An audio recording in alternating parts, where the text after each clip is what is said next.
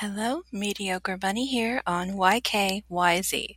I'm not an expert, but that's okay. Today on Mediocre Movie Musings, let's talk about Nicolas Cage. He's one of those rare celebrities who moved from up-and-coming, one to watch, through somewhat decent fan following and respect, then scandal and screen fatigue, even ridicule, then back out again and over a few times, actually. That takes talent. And even when he's hacking his way through dialogue and out-caging himself in even his worst films, there's definitely talent there.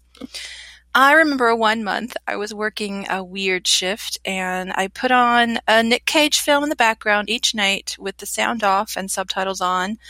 I deliberately chose ones that were widely considered quote-unquote bad Nick Cage movies. It reignited my interest in him, I have to say. And then Mandy came out, and that really re-cemented my Nick Cage love. So tell me today on YKYZ, what's your favorite Nick Cage movie? What are your feelings about him?